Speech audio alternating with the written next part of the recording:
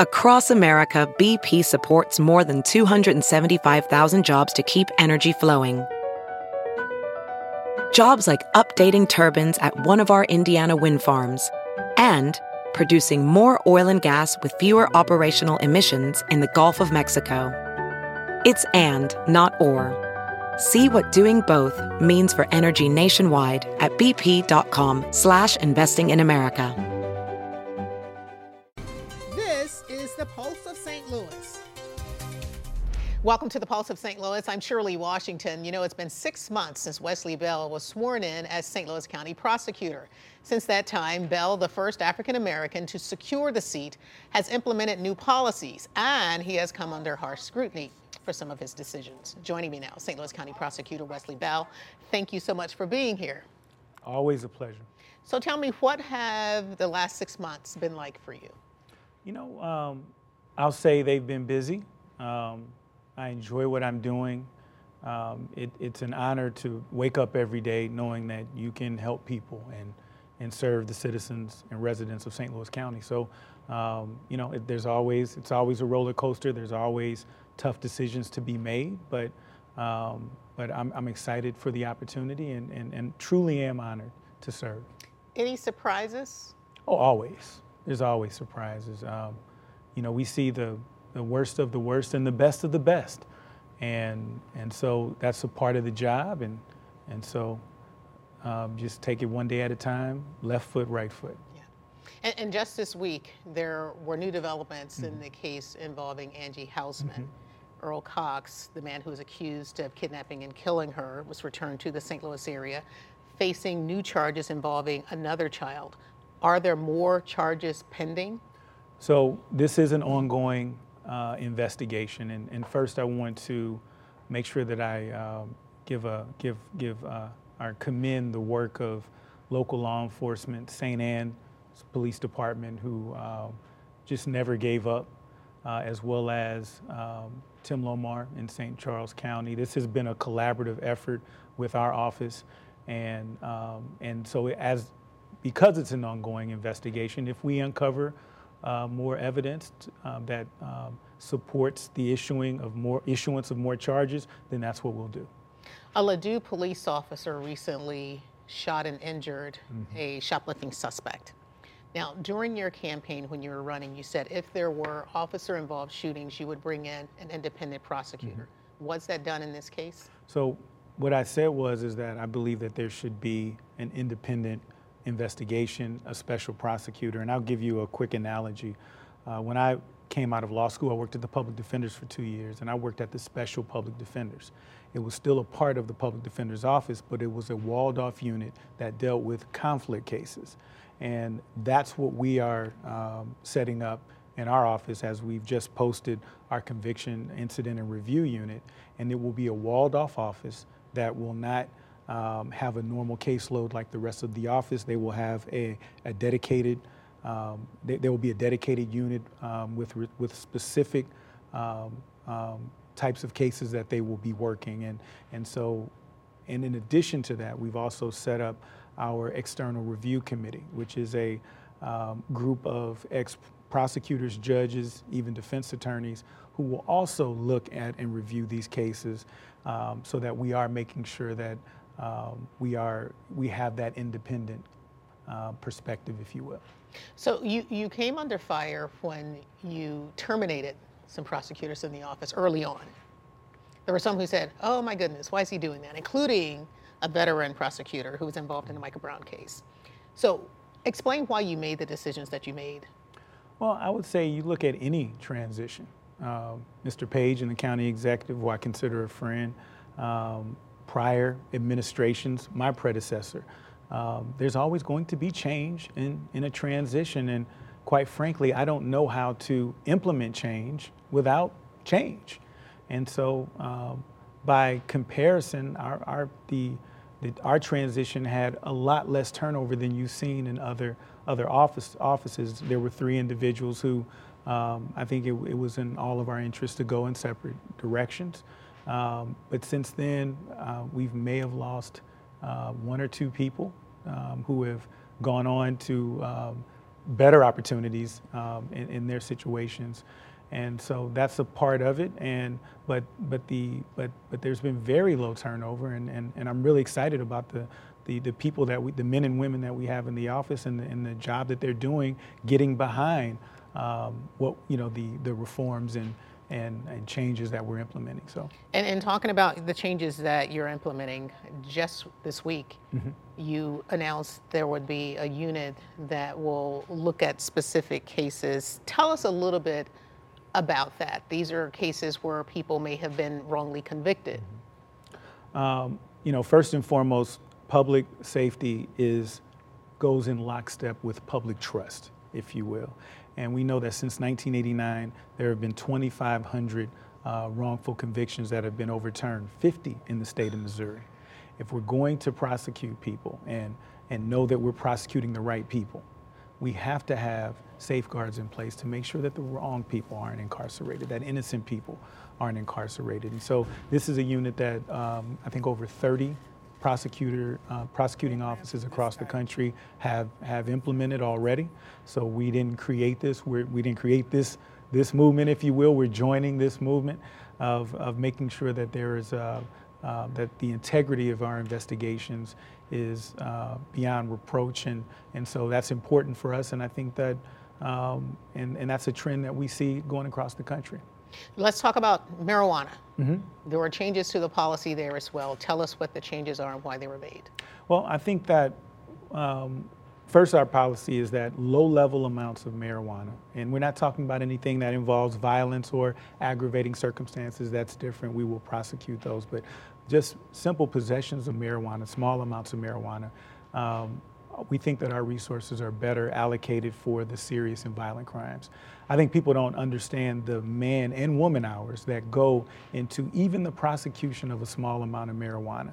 And when I think about my family's safety, I don't sit up at night worrying about the person with a small amount of marijuana. I'm worried about the person that can do harm to my family. And we want to reallocate more of our resources to the serious and violent crimes, and working with law enforcement to do that. And so, and I'll add, this is something that most Americans actually agree with.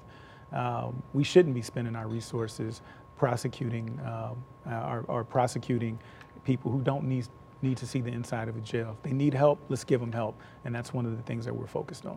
Okay, you're also focusing on people who don't pay their fares on the MetroLink though, right? No, well, no, yes. What we're doing is that public safety, everything that we do ties into public safety. And I'm not going to make an announcement to those who would want to commit crimes on the MetroLink that we're not going to enforce any of our ordinances on the MetroLink. I think you're just saying, hey, you're just introducing lawlessness.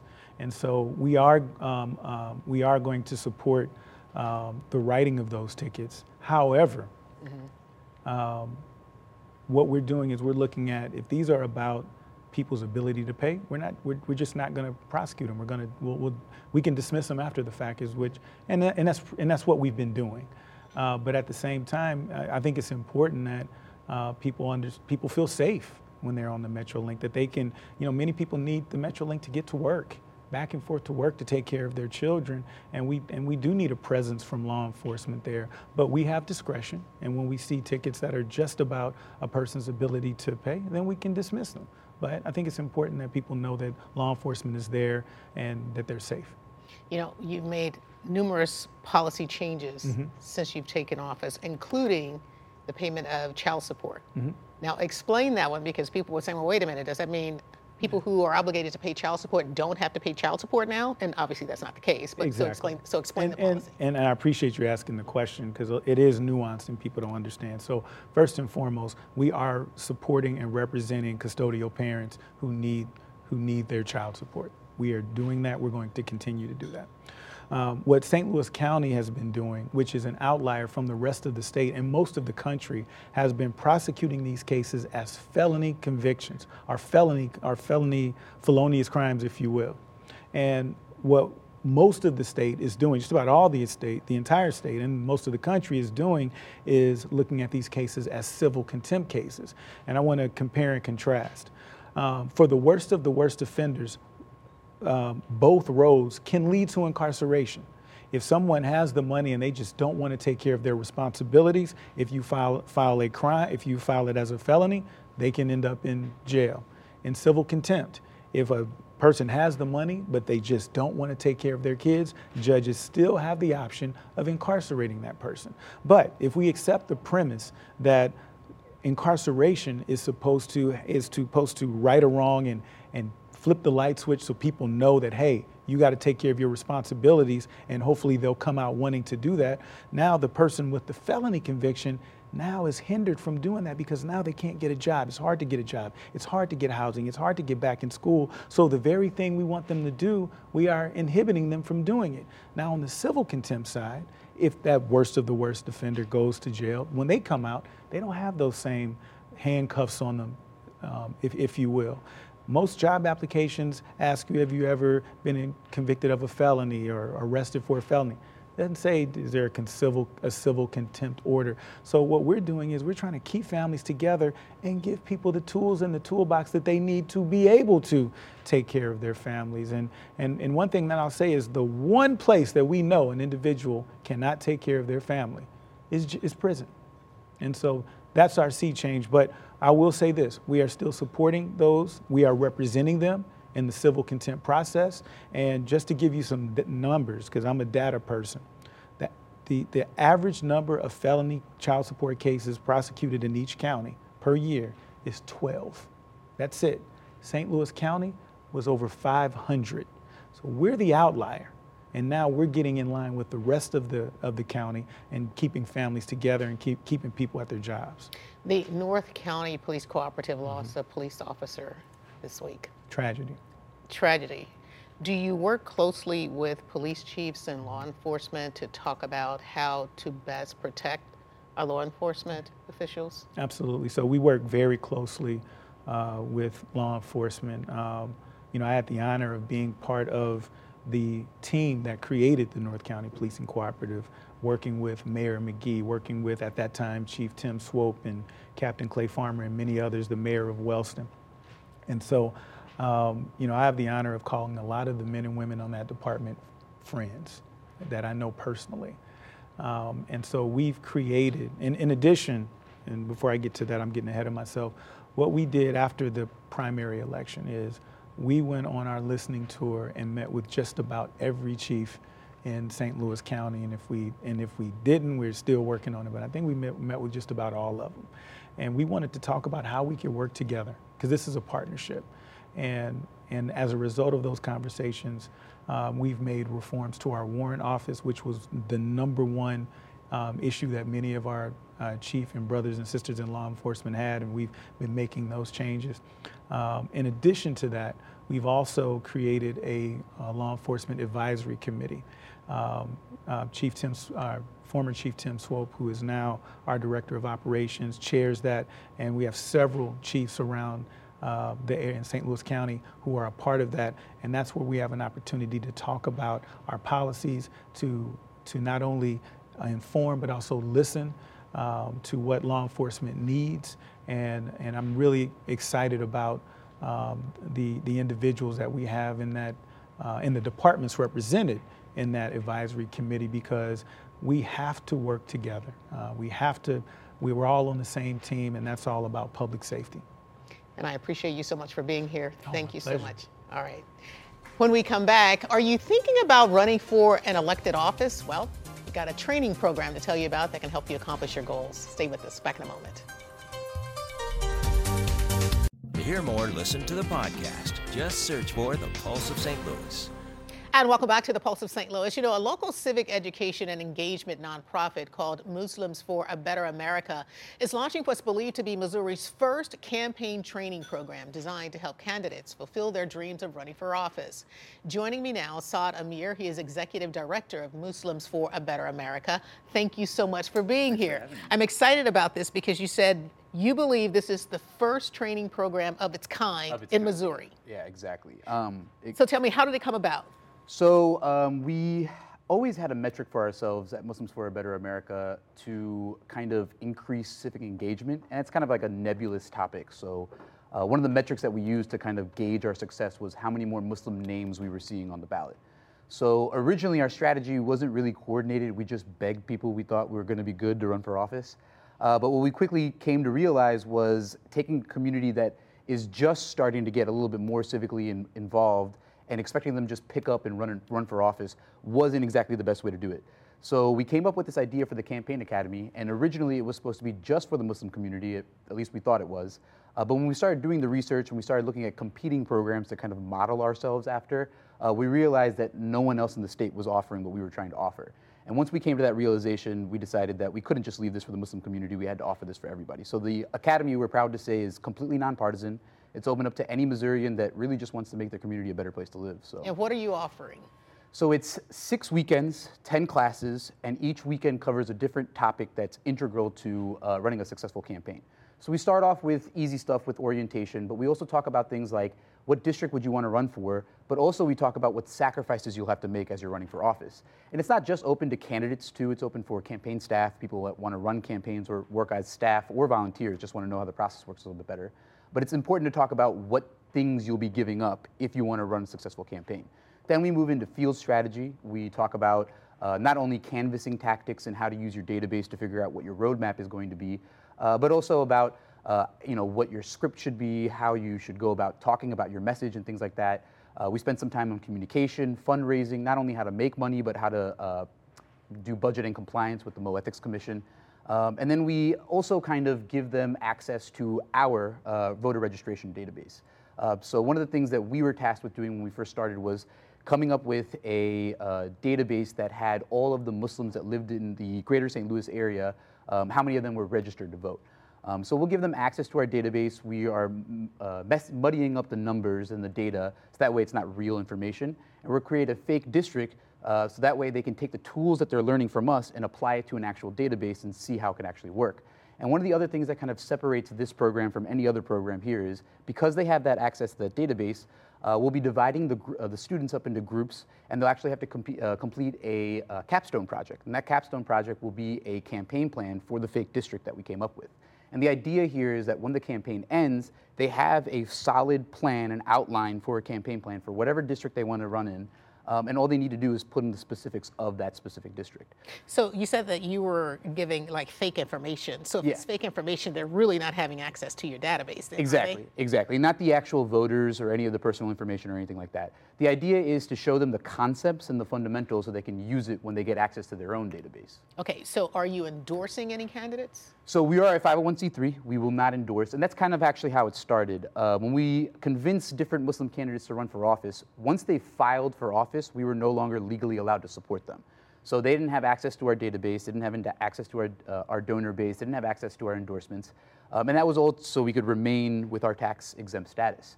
So we had to find a way to give them the tools that they needed to run for office, but still stay on the right side of the law. So we don't endorse, and we won't be endorsing any of these candidates after they run, but they will have that, they've completed 6 weeks of an intensive course and that they've learned everything they needed to learn to not only run a successful campaign, but run a successful campaign in St. Louis, in Missouri. So give me an example of how this training program is different from the Democrats or the Republican training programs, because right now it's sounding the same. Yeah, exactly. Very similar. So tell me how it's really different. Exactly. And actually, we are endorsed by the Missouri Democratic Party. And one of the things about the Democrats, their state party trainings, is they are offered for free, but they're offered every 6 months. And it's about 250 people in one conference room for one weekend. And they're intermittent every 6 months. So it's not really effective. From the information that I found for the Missouri GOP, their state training come from Washington consultants who don't really know the scene that well, but they're just giving them fundamentals and basic tips and tricks. But usually it's about 4 classes for around $1,000. So we're offering 10 classes, local-based, taught by local political experts in that field, bipartisan experts, whether it's elected officials or political consultants. And we're offering $25 a class, so $250 for the entirety of the program. So it kind of fits right in between, but it also gives them a financial stake to actually see the entire academy through. So those are the 2 state parties. Now, there are other organizations that sponsor trainings as well. However, they have to raise the funds to bring in outside consultants to come into the state to do that training. We wanted to focus on A, it being local based, and B, being nonpartisan. So it could be anybody that wanted to join, whether you're Republican, Democrat, Libertarian, Independent, doesn't matter. As long as you're someone who wants to make this region a better place, you're welcome to apply for the Academy. So what's the goal? What's the mission? So there's a couple of missions. First and foremost, our main mission as Muslims for a Better America is to create a more civically engaged community. So we think by offering this type of training to grassroots activists, community organizers, or people who just want to hone their skills in campaigns, it could actually make them a lot more successful when they're running these types of campaigns. And two, the biggest thing for us was to create a Muslim presence where there isn't a Muslim presence already. I read an interesting article yesterday from the Institute of Social Policy and Understanding, where it said that 50% of Americans don't know a Muslim in real life. They also found other research that showed that if you know a Muslim or you have knowledge about Islam, then you're less likely to be Islamophobic. So those are the research points, but the onus isn't on the non-Muslim community to make those, relationships. It's actually on the Muslim American community to do those type of relationships. And this is our effort to kind of go into a space where we haven't really been involved, establish a presence, and normalize the presence of Muslims so that they can become more familiar with the community, and that they have once you have that little bit of familiarity, then it's kind of harder to have negative perceptions about the community. And what else besides this training program is your organization doing to engage people in the community? Glad you asked. So we do a lot of educational seminars. Some of the pictures that you guys have been seeing on the camera include some debates and forums that we've held for different candidates that are running for office. Again, we don't endorse, but what we do is we invite all of the candidates running in a particular district, like the Parkway School Board, which we did in 2018 and 2019, where we bring in candidates and different elected officials into our Islamic centers so they can learn more about the community, but the community can learn more about them. So the idea is to kind of combine the places where the Muslims are, where all the civic activity is going on. So that's kind of, that's one aspect that we do. The other aspect is we have a comprehensive voter registration program where we're trying to increase the number of Muslims who are registered to vote. So what we did was for the past couple of years, the Muslim community, in terms of voter registration, they would just set up voter registration tables at the mosques on Fridays when there's the weekly prayer times. And what we found was, at least when I did it for about 2 years, I only got like 5 or 6 people that ended up signing up to vote. And the reason is because most of the people that are coming for Friday prayer services, it's right in the smack dab middle of the afternoon. So most of the people that are coming there are there on their lunch break to pray, to listen to the sermon, and then head out, go back to work. So there's not a lot of time or really interest to learn about why it's important to vote or even to fill out the registration card. So we kind of looked at it as, if they're not going to come to us, then we need to come to them. So we ended up purchasing the information, a consumer file of St. Louis Muslims that live in the Tri-County area who are all eligible to vote but are not yet registered. So now we have their information, and we actually set up programs within the district that they live in so they can come and get registered to vote. So we debuted the program in May. We've registered 40 new Muslim voters already. It kind of took a little bit slow of a turn as soon as Ramadan hit. Where I thought we were going to have a lot more activity, a lot of people said, I'm not talking to people on the phone for 3 hours while I can't drink water. So It kind of slowed down. But we're picking it back up again. We have a great volunteer base, a great group of board of directors that really help out with everything as well. So those are the two main things, is voter registration and voter education and engagement. All right, got to take a break. Stay with us. Back in a moment.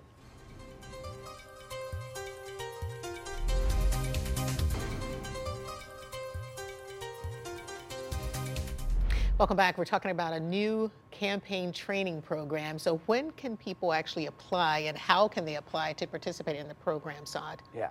So the program, the application period opens up this Saturday at 9 a.m. And everybody can find the application and more information about the program at our website at mbamissouri.com/academy. There you can find information about what's going to be covered, what we're offering, logistics, but also the cost of the program and also access to the application. So that opens up Saturday at 9 a.m. We'd love for everybody to apply as much as possible. We're looking to try to expose this type of program to as many people as possible. And then where are the classes offered? So right now we are planning on having them offered at different mosques. And the idea here is to promote the mosque as a place where you can have civic discussion. And also mosques are free, so that's also a big part of it. I understand. There's a huge Muslim population in the St. Louis area. Let's talk numbers. How large is the population? There's no set number. From our research, we believe there's about 60 to 65,000 Muslims that live within the greater St. Louis area. And we believe that we can break down the numbers even further. There's 4 major sub-ethnic subgroups that kind of make up the community. There's about 30,000 Bosnians that live here. After the 90s, when the Bosnian genocide happened, they resettled, a lot of them resettled a lot here. There's about 15,000 South Asians, 7,000 Arabs, and the rest are African Americans. So there's a lot. There are, yeah. Yeah. Well, thank you so much for being here to share information about the new program. Thanks so much for having me. Appreciate it. All right. And thank you for joining us for the Pulse of St. Louis. If you missed any part of the show, download the Pulse of St. Louis podcast in the iTunes or Google Play stores. And remember, for News 24/7, download the free Fox 2 and News 11 apps. I'll see you next time.